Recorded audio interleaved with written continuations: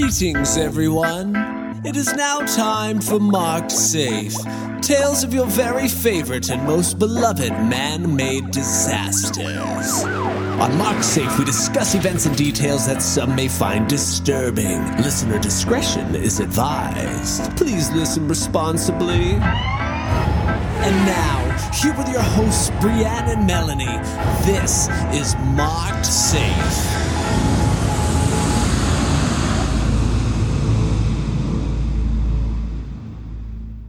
I went to a cemetery. Actually, I went to like 4 cemeteries. I did a cemetery tour in New Orleans. Sounds like a cemetery crawl. Oh, it was so much fun. Tell me about your adventure. Let me live vicariously through you while I'm staying home puking.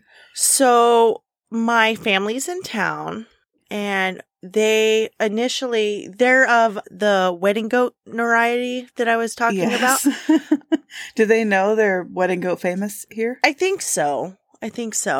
They were supposed to come last year. COVID hit. My father-in-law has, a little bit of health issues. So we, erred on the side of caution. So we haven't seen them in 3 years. This is the first time in like 3 years that we've seen them because they live in Oregon on the coast. And so we decided to do some touristy things. What did you do? Well, my mother-in-law was like, let's go do a cemetery tour because she's kind of weird like me and nobody else would want to do stuff like that. So it was just the two of us. Oh, that's fun. I got to leave the kids behind and we just spent a day in New Orleans. Like we made a pit stop at the pharmacy museum. I got postcards for the Patreons, but we did the cemetery tour and it was epic. It was absolutely epic. There's so many cemeteries here and just the scale of them. I mean, I can't even explain it. They go on and on forever. Tell me some cool stuff you saw. Okay, so one of the cool things that I saw was we were between 2 cemeteries and it was like a hill. Well, turns out it was a mass grave site because it was poor planning during the yellow fever. So they were just literally dumping like bodies. Oh my God. It was really creepy. I saw the burial for the inventor of Tabasco sauce, who I also found out stole all of the ingredients from another hot sauce maker. No shit. Yeah. I love old-timey inventor tea. Oh, it was so good. So then I think you will really appreciate this. So there was we thought it was a church for the longest time, but it turns out it was just a tomb. And how do you mistake it? Because it looks like a building. It looks like a little chapel. God. So we get to it and apparently, so it's the Starks not the Starks, the Slarks and the Letchfords. And apparently they didn't like each other. So this person built their tombstone that made it look like a church. And then the other one was like, well, I'm going to get buried right next to you and I'm going to make mine bigger. Oh my God. If we ever have a falling out, I'm here to tell you right now, I will get buried right next to you to spite you. Isn't that the best though? Yes. I think I would do the same too. Petty beyond the grave. I fucking love it. I fucking love it. That's perfection. That's goals. What else? Oh, so the above ground cemeteries I always thought was for sea level. Okay. But there's it's essentially they're baking bodies inside the tombs. What? No. Yes. So like that. There's whole families in these boxes that just put it together. Ooh. Yeah. I don't enjoy that. And that saying, I wouldn't touch that with a 10-foot pole, comes from the pole that they use to rake the bones and stuff. Oh, Jesus Christ. I learned so much. You did. And you sent me something that's an alligator foot. Oh. We don't know if it holds cell phones, cigarettes, or money. I think it's cigarettes. That wasn't at the cemetery. That I went to go feed some alligators. Although, I guess you never fucking know. Yeah, we went to go feed marshmallows to the alligators. That makes me want to start smoking. I better wait till I'm done being pregnant. Yeah, definitely wait till you're done being pregnant. I want to get it. It's just like a purple alligator hand with like a hole where you can put stuff. Yeah, I mean, we've been having all these years of smoking isn't actually cool propaganda, but I mean, that's going to set that back. Well, let's bring it back. Because it's, smoking? I don't know if we should. I don't really know if we should. But how about some candy cigarettes? Going to. Okay, well, I don't know. Is smoking sexy? That's the debate. Yes. I'm going to go with theoretically / only if it's occasional smoking. Like pack-a-day smoking is not. No. I would say if it's on TV. No, because fresh cigarette smoke smells so good. I was a smoker for so long. I'm so proud of myself that I don't smoke anymore, but it does. We were walking. Oh, that was another thing. When we were in New Orleans. Anyways, yes, I get it on the cigarette smoke. It does smell good. But what I was going to say is I'm walking with my mother-in-law down Bourbon Street and someone offered her a moon rock. And she's like, what's a moon rock? And we had to like Google it. Is it drugs? Yeah. Oh my God. I've been there. I think it's like pressed weed or something like that. And people just offer it to you? Yeah. Wow. That doesn't happen here. I thought they were like just trying to sell us some fine jewelry, like mood rings or something. Nope. Sweet summer child. It was drugs. Oh man. Oh, and I saw the Hurricane Katrina Memorial. Oh yeah, that was what you were going to open this up with in the first place. I cried. No. It is. I've decided how I'm going to write my episode now. So I won't get your Katrina episode. My Katrina episode. I actually am all for doing that soon. I got super inspired. It was very emotional, but the layout of it, if you were to look at it with an aerial view, the sidewalk and the bushes, everything is shaped like a hurricane. How?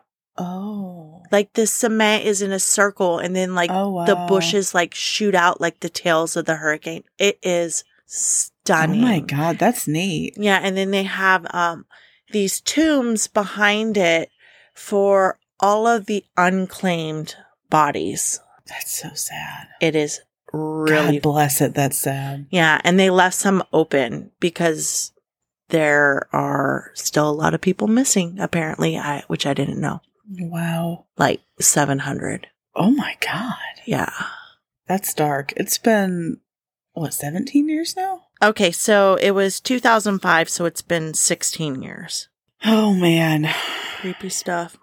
Well, maybe we should move on to brackets. Yeah, probably. I'm going to get sucked into that again. All right. Ooh. Oh, no. If you say that, that's ominous. I don't think it's that bad. Okay. Should we get into the things you don't think are that bad? Your assessment means nothing here. All right. Well, let's see. Chili with cinnamon rolls. Okay. Versus the bean thing. All right. Hold on. I got to Google the bean thing. So I don't actually know anything about that. I'm not sure you're going to find much on the bean thing online. It was a Patreon request, and I did have a little bit of trouble looking for it, but it sounds like it's just like a bunch of beans and... Just like... No, I need way more information than that. Some meat. Beans in what format? Like, I don't know.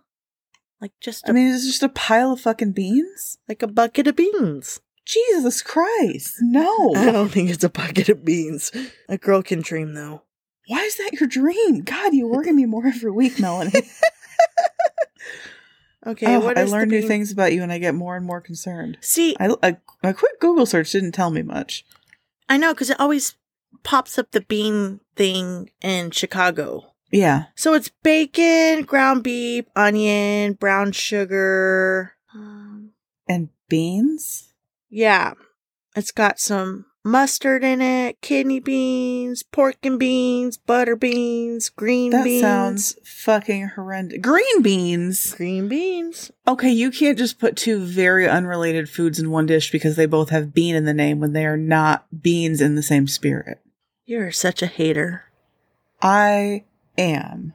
Fuck that. That is horrendous.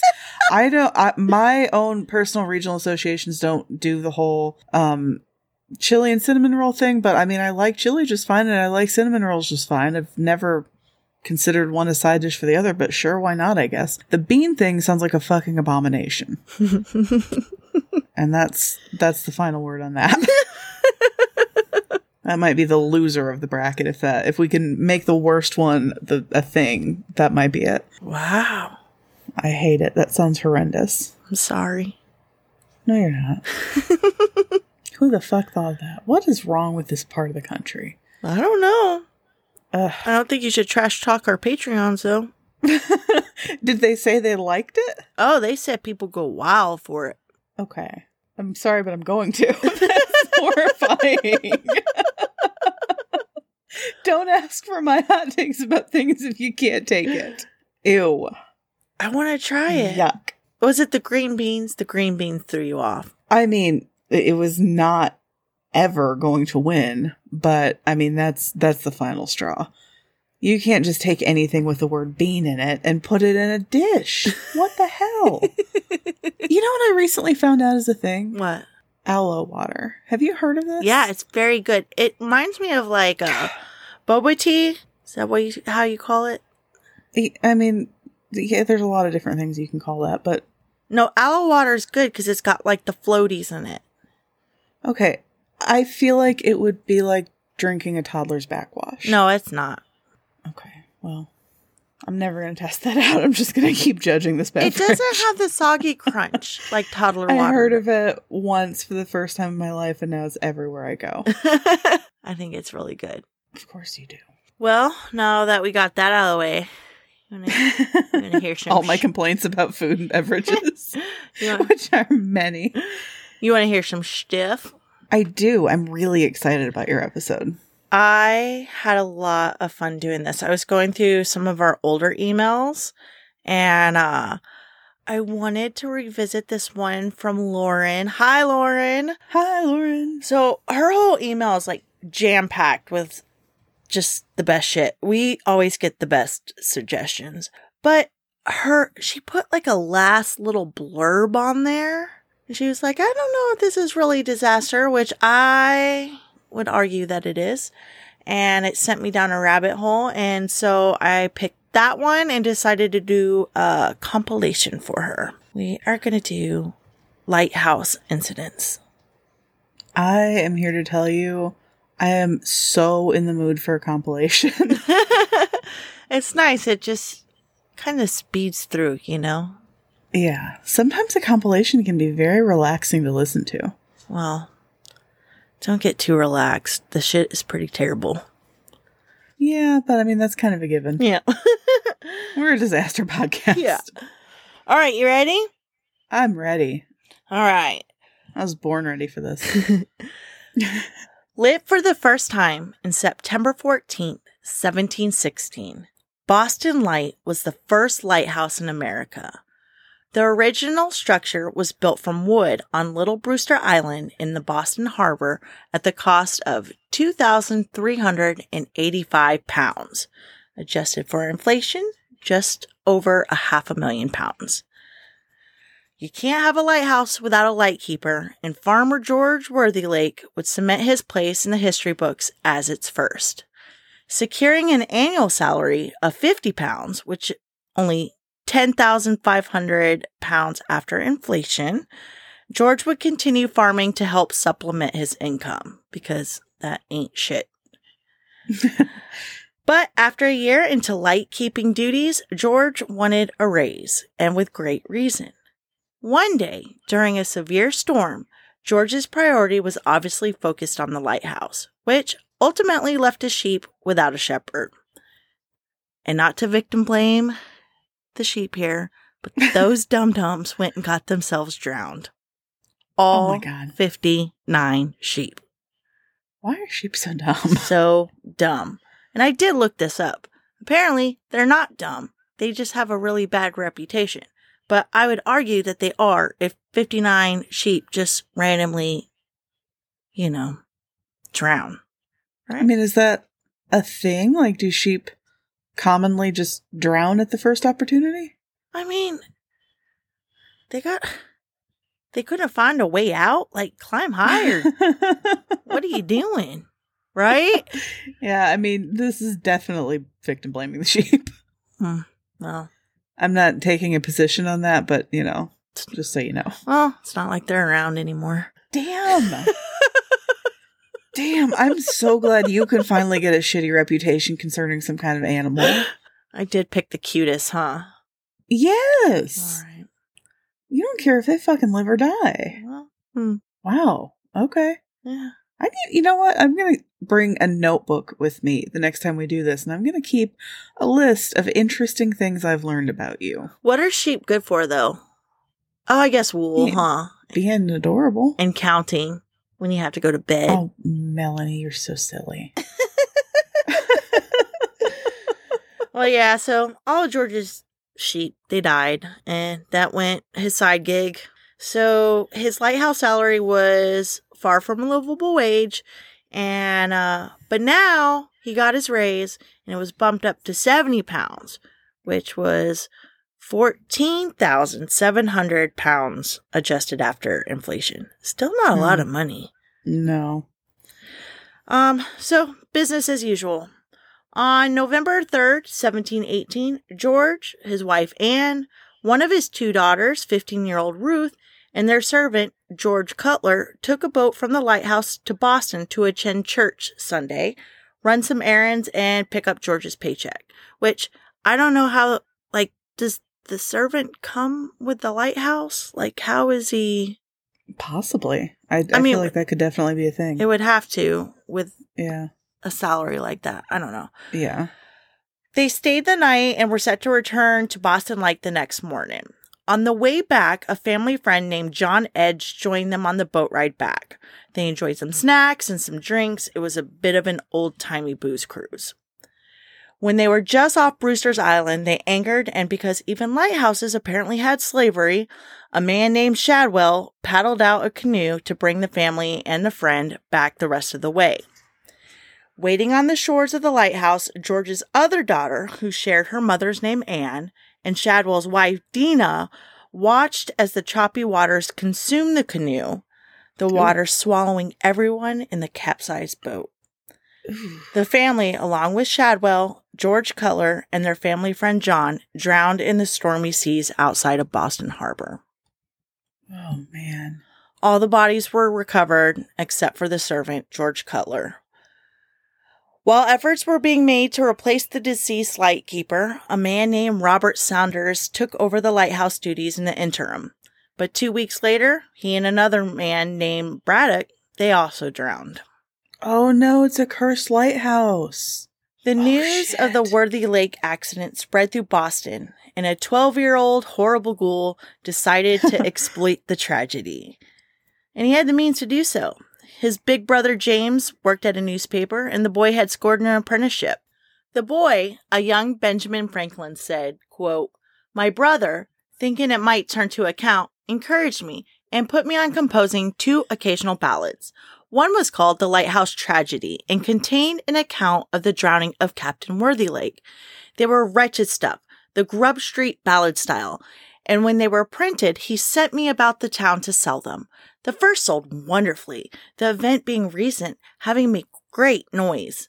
This flattered my vanity, but my father discouraged me by ridiculing my performance and telling me verse makers were generally beggars. So I escaped being a poet, most probably a very bad one." God. Right? Isn't that weird? Yeah, that's sad. Oh. Benjamin Franklin. Wow. Naturally, when it resurfaced that a young Benjamin Franklin had written something you'd find in a rag mag, people wanted to read that shit. But no one could seem to find a copy. Then, in 1940, Maurice Babcock Jr., what a name, stumbled on an abandoned house on Brewster's Island. Rummaging through the items inside, he found a yellow piece of paper with a poem on it. The poem retold the lighthouse tragedy, ending with, quote, "Quick the prow is upward borne, George in Anne's arm is thrown. Husband, wife, and child together to the chilly waves have gone. Frenzy's clasp of wife and daughter bears the sturdy swimmer down, save the boat upon the water. Nothing of their fate is known. That lighthouse is cursed as fuck. Right? Mm-hmm. There's no telling if this is actually like the only surviving copy of Benjamin Franklin's ballad. The jury's still out. Some believe it 100%, but it was never Authenticated? Authenticated! Yay! Teamwork makes the dream work. If you're interested in old-ass cemeteries like me, you can find the Worthy Lakes triple headstone complete with winged skulls and a winged soul effigy in Boston's Copp's Hill Burying Ground. It's Boston's second oldest cemetery. Wow. Ready for the next one? Yeah. How many do we get? 4. Okay. This is number 2. Number 2.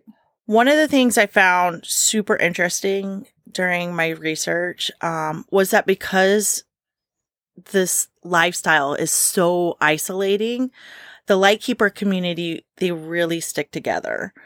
Quote, "It was not unusual for lighthouse families to intermarry. Children raised at lighthouses often grew up feeling ill at ease with anyone who had not experienced their lifestyle. Hence, beacon brats were usually ideal matches in matrimony." I thought that was adorable. Wow. And this was the case for Hall, Knott, and Darling lighthouse keeper families. Of them, Henry Hall dedicated his entire life to light keeping. And this is not an understatement. At 94 years old, Henry was still pulling solo shifts at the Eddystone Lighthouse. He was What could possibly go wrong? right. He was the oldest known member of the Hall family lightkeepers. I don't know, putting a little old man in charge of a lighthouse, like, Yeah. it really made my eye twitch for a minute. But like the more I sat with this, I'm shocked that somebody in 1755 with a job as high stress as living in a lighthouse lived to be so fucking old. I mean, that's like 400 years old in 1700s years. I looked this up. The life expectancy then was 38. Shut the... No. Henry was a fucking vampire. Like, Oh prove me my wrong. God. He lived to be 94. Like, Henry can do whatever the fuck he wants, right? Oh, shit. Yeah. The Eddie's... Maybe not. it's so weird to me. The Eddystone Lighthouse is located 9 miles south of Cornwall, England. It sits on the Eddystone Rocks, a reef, and a notoriously dangerous entrance of the English Channel. The lighthouse, over time, has been rebuilt 4 times due to various disasters. Henry's was the lightkeeper for the second rebuild. Also known as Rudyard's Lighthouse, Rudyard's was a smooth conical tower shaped as to offer the least possible resistance to wind and wave. The light was provided by 24 candles inside an octagonal lantern. On the evening of December 2nd, 1755, the lantern caught fire. It was believed that it was caused by either a rogue spark from one of the candles or through a fracture in the chimney which passed through the lantern from the stove in the kitchen below. Henry quickly began tossing buckets of water upwards to extinguish the fire. Like, he's just, like, because it's above him, he's just, like, trying to toss the water up. Yeah. As it spread, 2 more light keepers on duty joined Henry in putting out the fire. The blaze was so hot that molten lead from the lantern roof rained down on Henry. Oh, no. And with his mouth open, the lead slid down his throat. No. Henry screamed, "My God, I'm on fire inside." How do you know who was there? Who heard? The other 2 guys heard. Okay, yeah, I guess there are other people there. Okay. Fuck. Okay, hold on real quick. Okay, real quick. Do you think lightkeepers are automatically haunted? Yes. I think they might be. I think it takes a Haunted individual. Mm-hmm. Absolutely. Mm-hmm. I mean, because you're out there, like, away from everything for very, very long periods of time.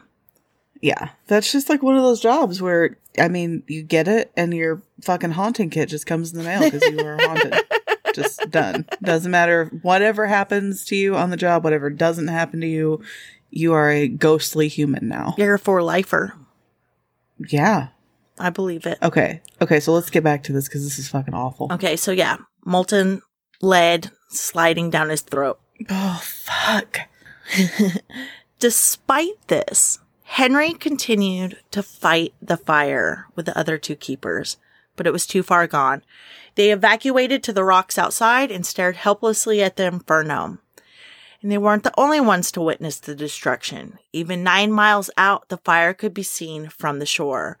One, Mr. Edwards, sent a boat out to rescue the lightkeepers.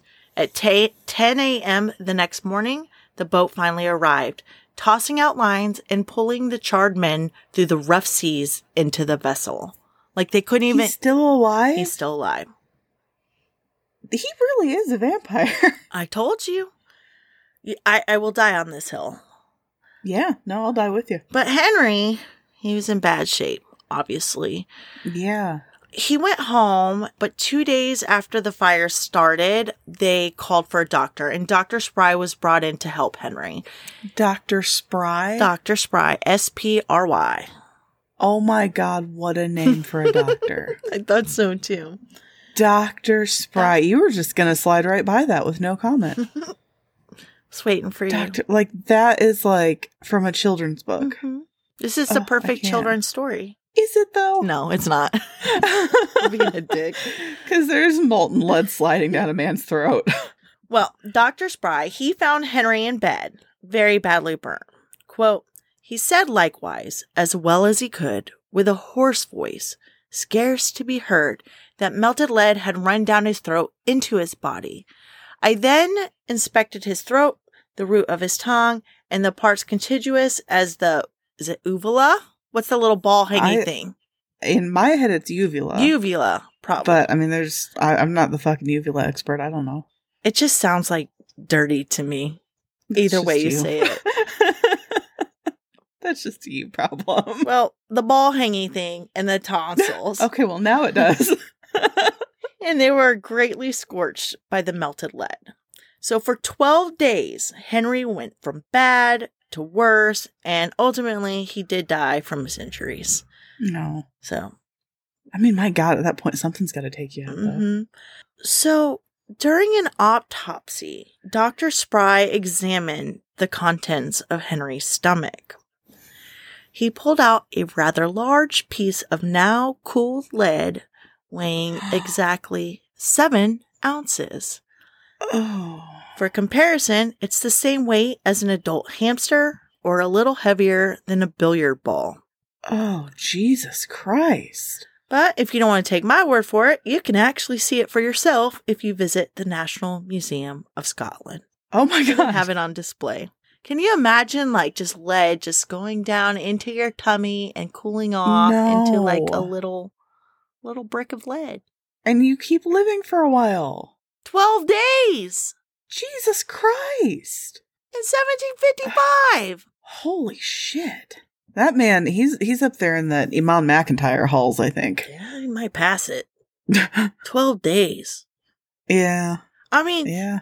Old guy just swallowed lead and kept fighting the fire. Jesus Christ. Yeah. I mean, they're definitely in the same, hanging on the same wall. You're right. He may surpass it. I don't know. I hold Imam McIntyre in very high esteem. Me too. He's OG. He is OG. All right, here's our next one. So our next story takes place at the Smalls Lighthouse. The original Smalls Lighthouse was built in 1776 on a cluster of rocks 20 miles from the coast of Pembrokeshire, Wales. And the light was provided by 8 oil lamps placed in glass faceted reflectors. From the beginning, Smalls Lighthouse was operated by 2 lightkeepers. So imagine, if you will, living in complete isolation for months on end with just one other person. Now I want you to imagine doing so with someone you just didn't get along with. Oh, okay, because I was imagining it was you and I was fine with this. No, imagine you hated me. I mean, you want to start talking about Captain Nash again? Imagine being stuck in a lighthouse with me, watching 911, eating Vienna sausages. Oh, no. No. Okay, now I do hate you now. This is awful. Mhm. Okay. They share a name, but that was about it, with Thomas Griffith and Thomas Howe. The pair were, quote, publicly known to quarrel, but in 1801, the two were sent to tend to the Smalls Lighthouse to work together. I usually like to go by first names, but to keep it clean, I'm just going to go by their last names on this. Yeah. Early into Griffith and Howe's stay at the lighthouse, storms pummeled the area, but that wasn't even the worst of it. Straight away, Griffith started complaining about not feeling well. Probably all the Vienna sausages. Mm-hmm. Howe, I imagine begrudgingly, tried to help his workmate, but Griffith's health just continued to deteriorate. After a couple of days, Howe did the only thing he could do. He put out a distress signal. But the storms were so bad that even though passing ships reported the distress signal at the ports, not a single attempt to reach Smalls Lighthouse was successful. Weeks went by. Oh, man. On land, the lightkeepers' families stared helplessly at the dim light, not knowing their loved one's fate. Inside the lighthouse, things went from bad to worse, and Griffith died from whatever mysterious illness was afflicting him. And that is how Howe found himself sharing a tiny lighthouse apartment with a decomposing body of his enemy. Oh, my God. His disdain for his coworker had left Howe in quite a pickle. He couldn't just let the seas consume the dead. He hated this man, and he knew for sure that people would accuse him of murder. Disposing of Griffith's body would be a death sentence for Howe. So, for several weeks, Howe reluctantly lived with a rotting corpse. How fucking long did the storm last? Until he could no longer handle it. A long time. Before he took on the duties of lightkeeper, Howe was a cooper, making things like casks and barrels. No. He used these. No, I don't like where this is going. He used these skills to build a coffin, dismantling the apartment's bulkhead to use the boards for the project. Don't worry, he didn't dismantle the body. Yeah, that's for sure where I thought that was going. Lugging the body of Griffith into the coffin, he hauled it to the outside lighthouse platform, fastening it to the rails. For 4 months after the distress signal was first lit, and after many attempts made, no one could get to the lighthouse. I'm calling bullshit on that. It's been 4 months. Ships, I don't think they wanted to get there that bad. Ships passing by could see a man, faintly in the distance, waving. But it wasn't Howe. The storms had battered and beaten the coffin apart, and Griffith's lifeless limbs flapped in the wind. Howe witnessing the horrific greetings every time he dared to look out the window. Oh my God. Mm-hmm. Is this a true story? Yep. Because this is some spooky shit. Right? Mm-hmm. Oh, no. Can you fucking imagine just sitting, like, living with a rotting corpse, and then you're like, okay, I gotta do something. And then this dead guy's just waving at you? He cannot, the living guy cannot be in a fucking good place mentally at this point. No. I mean, he still worked, though. For the rest of the winter, Hal tended to the light solo, never letting it go out. Finally, the storms gave way, and a boat was able to make it to Smalls Lighthouse, and the gruesome scene was soon discovered. The whole ordeal, as imagined, broke Hal. Yeah. His family and friends barely recognizing him when he returned to shore. The British authorities agreed that no person should ever go through a traumatic event of this nature again, and 3-man teams were now mandatory in tending lighthouses. Wow, yeah. This continued until the automation of British lighthouses in the 1980s. So they made it a law that there always had to be 3 men. Wow, that makes me, I mean, I don't know why, that makes me think of that guy in the saturation diving episode. And it was the 2 guys that were down there, and he had to come up with the corpse alone. Yes. Yeah. Oh my God. I can't even imagine. That's my favorite one so far. All right, last one. one. It's horrifying, but okay. This was Lauren's suggestion. So okay. It takes place December of the year 1900 at Flannan Isles Lighthouse at Eilean Moor off the west coast of Scotland. The lighthouse had been operational for a year at this point. The lighthouse grounds were equipped with a steam engine that powered a cable car on tracks to help haul supplies and paraffin for the lighthouse up steep embankments on the island. So it's really neat. It's little train tracks, sort of, like around it. On December 15th, a vessel passing by the lighthouse noted something strange. Despite the poor weather conditions, it was not lit. When it docked 3 days later, the ship reported the non-operational lighthouse to the Northern Lighthouse Board. The 3 lightkeepers on duty at the time were Thomas Marshall, James Ducat, and Donald MacArthur. The trio were expecting a relief boat with supplies and a crew change on the 20th, but the waters were rough, so it was delayed. Finally, on December 26, the Hesperus, captained by James Harvey, made its way to the island with a lightkeeper replacement, Joseph Moore. But something didn't seem right. Typically, they would be greeted by someone. But there wasn't a soul in sight, and there was no lighthouse flag flown. Captain James blared his horn. Still nothing. He then fired a flare. Again, nothing. When he couldn't yield a response, he sent Joseph to row to the lighthouse to investigate. On the long walk to the lighthouse, Joseph, quote, suffered an overwhelming sense of foreboding. Oh, man. He continued his trek through the unlocked front gate, calling to the men, but only the sounds of nature answered back. At the lighthouse, he entered through the door. I have an overwhelming feeling of foreboding now. At the lighthouse, he entered through the door, also unlocked. Typically, 3 oilskin coats hung on pegs in the hall of the main entrance, but 2 were missing. As we know, by law, 1 man must always stay in the lighthouse, but they have 3 working. So if 2 had left, where was the 3rd keeper? It would be much too cold for this guy just to go outside without a coat. I mean, it's in the middle of winter. It's icy. In the kitchen, the table was set. The plates were full of meat, potatoes, and pickles. An overturned chair on the floor gave the impression that someone had left in a hurry. On the wall, the clock had stopped. The beds were unmade, and the lighthouse was empty. Joseph returned to Hesperus, but the captain insisted on a second search, so he sent him back with the second mate and a seaman. Seaman. Oh, I love you. On the second round, the men noticed the lamps had been cleaned and refilled, but the keepers were nowhere to be found. What? Mm-hmm. Captain James Harvey ordered the men to stay behind at the lighthouse. It could not be left empty. To do so could be catastrophic for mariners. He then sent out the following telegram. Quote, a dreadful accident has happened at Flannan's. The 3 keepers, Ducat, Marshall, and the Occasional, have disappeared from the island. I think it's really funny that they just call this dude the Occasional. Like, not his name. It's a little rude. It's so rude. On our arrival there this afternoon, no sign of life was to be seen on the island.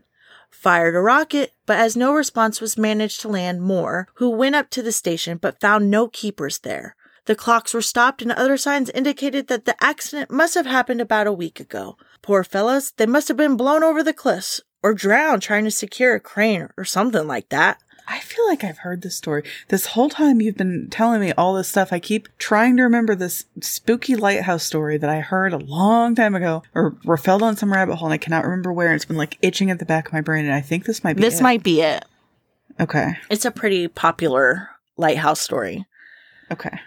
Night coming on, we could not wait to make something as of their fate. I have left Moore, MacDonald, Buoy Master, again, they just call this guy Buoy Master, and 2 seamen on the island to keep the light burning until you make other so immature. We're little boys. It's ridiculous. Will not return to Oban until I hear from you. I have repeated the wire to Muirhead in case you are not home. I will remain at the telegraph office tonight until it closes, if you wish to wire me. Back at the lighthouse, the men continued their search of the island. On the east side, everything appeared to be normal, but on the west, there was cause for concern. Quote, a box at 108 feet above sea level had been broken and its contents strewn about. Iron railings were bent over. The iron railway by the path was wrenched out of its concrete. This totally is it, I think. And a rock weighing more than a ton had been displaced. On top of the cliff, at more than 200 feet above sea level, turf had been ripped away as far as 33 feet from the cliff's edge. How?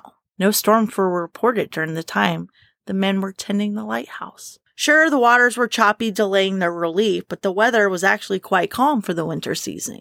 3 days later, Northern Lighthouse Board arrived to the island to investigate. NLB Superintendent Robert Muirhead, the one who was CC'd in the telegram, said that the damage in the west area was, quote, difficult to believe unless actually seen. His conclusion read, quote, from evidence which I was able to procure, I was satisfied that the men had been up on duty up until dinner time on Saturday, the 15th of December, that they had gone down to secure a box which the mooring ropes, landing ropes, etc. were kept, and which was secured in a crevice in the rock about 110 feet above sea level, and that an extra large sea had rushed up the face of the rock and had gone above them, and coming down with immense force had swept them completely away. So essentially, like, he just thinks that it's like this rogue wave that came. Yeah. But the damage is like bananas for something like that. Nobody fucking knows what happened here. The bodies still to this day have never been recovered. What year was this? This was 1900. Okay. Over time, the story of the mysterious disappearance of the 3 lightkeepers took a life of its own. At one point, tales of troublesome law book entries spread like wildfire. The entries read, December 12th, gale, north by northwest, sea lashed to fury, stormbound, 9 p.m. Never seen such a storm, everything ship-shape. Ducat, irritable. 12 p.m., storm still raging, wind steady, stormbound, cannot go out. Ship passed sounding foghorn, could see lights of cabins, Ducat quiet, MacArthur crying. Oh, man. December 13th, storm continued through the night. Wind shifted west by north. Ducat quiet. MacArthur praying. 12 noon. Gray daylight. Me, Ducat, MacArthur prayed. December 15th, 1 p.m. Storm ended. Sea calm. God is over all. So. That's so chilling. It's so chilling. And this is just one of those things that has been, when the story has been told, this comes up. This is a huge part of this story. It doesn't exist. Really? Yes. So a researcher completely debunked the whole logbook thing. That's fake. Sorry to ruin everybody's thing. I liked it though. I loved it too. I mean, it is human nature to actually just embellish everything, you know? Yes. And yeah. It's a great story on its own. Why not sensationalize it? Yeah. I mean, it was like these guys they literally just disappeared in the thin air. God, that's so spooky. I can't tell you how relieved I am because this whole episode, I'm like, I know of some story and I knew she was doing lighthouses and I'm such an idiot for not tracking down what the story was and saying, you need to make sure you cover this. And here it is. Other theories about their disappearance include pirates capturing them, alien abduction. I think that's the context I heard about this in. Mm-hmm. Being picked apart and eaten by 100 seabirds. But, okay. I like that one. It's pretty gruesome. 100 specifically? It's just as hundreds of seabirds. Okay. A giant sea serpent, like Loch Ness. I'm into that one. Mm-hmm. My favorite, those damn fairies who are always up to no good. 100 seabirds or fairies. Yeah. They're kind of the same thing, right? Yeah. So yeah. What are fairies if not seabirds? Mm-hmm. And that is your Lighthouse compilation. I loved it. That was exactly. It's so fun when it's not your week. I don't mean that it's not fun when it is your week, but when it's not your week, you're just a listener. You're really just turning a podcast on. Yeah. And this is if this was on my list of, new episodes of different podcasts I listen to, this would have been top of the list to listen to because this is exactly what I want right now. Fairies, vampires, belly lid, seabirds. rotting corpse, waving. Jesus, this has it all. Mm-hmm. Yeah, those were the biggest ones that I found. But I mean, what? Like you said, they're all haunted. Yeah, every seakeeper, every lightkeeper, automatically. I guess it's like a big thing. Like most lighthouses, they're not government owned anymore. It's like citizens, buying them up and moving in, and then realizing it's actually terrible to live in them. And now you're haunted. So, no, I had fun with this one. It was a lot of fun. I had fun listening to this one. Ready for some disaster relief? Oh, yeah. This is like part 2 disaster relief. It is part 2 disaster relief, but it's a good follow-up. Mm-hmm. This week, it is... Psych meds! Exclamation mark. We're leveling out. Mark. We're leveling out. I feel good. It's helping. It is helping. It's not done helping. I think yours needs probably a little more time to finish helping, and I think... No, I'm good. I'm just going to jump right off of them. Kidding. God, Melanie. Kidding. And I think that when I'm done being pregnant, I might want to raise my dose a little bit, but I think that it is a level that I can cruise through this pregnancy. I'm starting to feel a little bit normal. I was really worried when I first started my medication that I'm like, this doesn't feel right. Yeah. I didn't know what to expect. I've never done anything like this. And I'm like, this is terrible. I hate this. Maybe I should stick it out. She said it takes a little while. And yeah. I had a weird experience with my very first antidepressant where I took it and then like a day or two into it, I had this weirdest, I can't even explain this weirdest feeling of wanting to like hide, like wanting to go under a blanket and be away. It was very strange, very like lizard brain. Thankfully that only lasted a day, but Jesus Christ, it was weird. Yeah. I think the only thing that's kind of lingering that I absolutely hate is I'm sweating all the time. Is it hot there? No, I mean, it's definitely the meds. Yeah. It's just, I guess I sweat now. It's my thing. Well, I mean, do you have, sort of a dewy, sexy glaze? No, not at all. I bet you do. Send me a picture. I'll be the judge of that. And I'm going through, my postpartum hair loss has kicked in, so. Oh, fun. You're sweaty and bald. I'm sweaty and bald. A little sleazeball. You always have been, but now the outside matches the inside. I am a happy sleazeball, though. Oh, thank God. And that's really all that matters. Like, thank God. I'll lose my hair, I'll gain some weight, I don't care. As long as I feel good. And you're a happy little sleazeball. Yeah. I couldn't be happier for you. I think I like my meds more than Vienna sausages. Throwing that out there. I mean, it's a fucking low bar to clear. It's a big bar for me. You're so gross. What the fuck is wrong with you? We have Patreons. Yay! First, we have, I love how this worked out. It's so even today. Okay. I love when it's even. I love a nice even week. So, first, we had 2 people up their subscription from 5 to 10 to the top tier. Oh, cool. So, I want to give them a second shout out because I think that's really sweet, and I just want you to know I noticed. So Beth Anna and Carrie Mockler, thank you for upgrading. It helps a lot. Yay. And you guys can be buddies. Yeah. Because I think you guys started before we did the buddy system. Had a buddy system. Go donate blood together. Yes. Our next one is Jess Era, A-R-R-A, Jess Era. That's pretty. It's really beautiful. And your buddy is Taylor, but I love this spelling. It's T-A-Y and then lore, like L-O-R-E, Taylor. Oh, that's neat. Mm-hmm. See, these pairings, I have to tell you, by the way, I don't know if I talked about this. Did I talk about the twin thing last time? I don't remember. I'm sorry. Okay. I'm a shitty friend. No, you're fine. Shut up.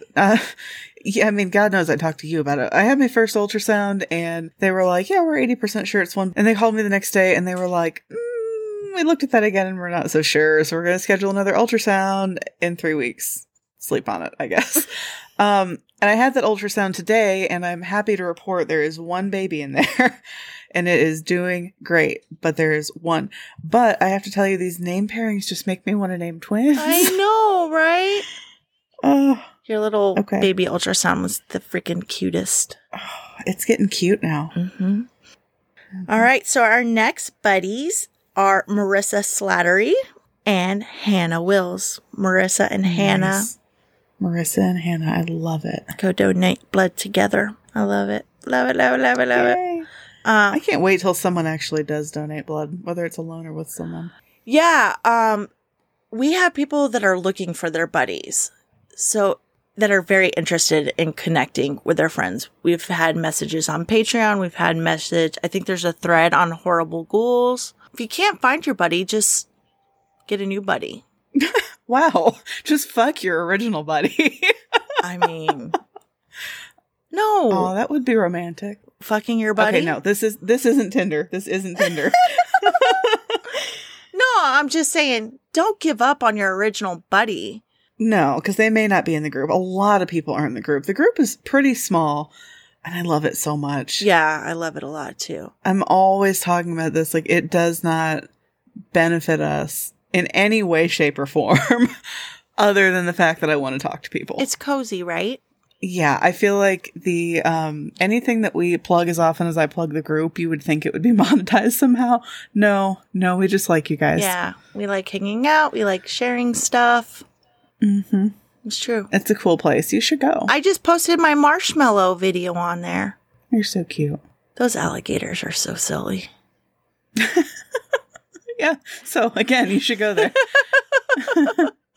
All right. Well, it is getting late, so I'm going to go to bed. Yep.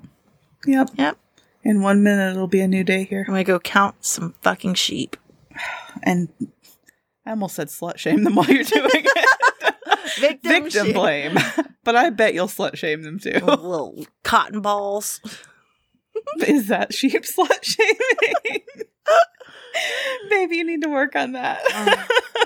Man, I'm not good at my, what are they called? Cut downs? I don't think they're called that. Maybe they are. I don't know. I don't know. It might be a 90s term. Is it cut down? I'm sure some old person will know. Mom, is it cut downs? I wonder if there's like yo mama sheep jokes. I'm sure you're going to make some. I'll get back to you next week on those. Okay. I'll try to write some. All right. Okay. Thanks. Sweet She's dreams. really keeping the people in suspense. Sweet dreams or no dreams. Sweet dreams or no dreams.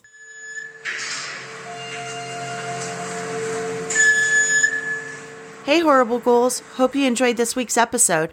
If you would like to share your personal MarkSafe moment, you can send it to us at marksafepodcast@gmail.com. Please give our podcast a rate, review, and subscribe, and tell your buddies about us too. That goes a long way. If you want to further elevate your support, check out our MarkSafe Patreon page, where we have shoutouts, goodies, and some bonus content in the works. You can also find us on Facebook, Instagram, and Twitter. Thanks again, and as always, stay safe.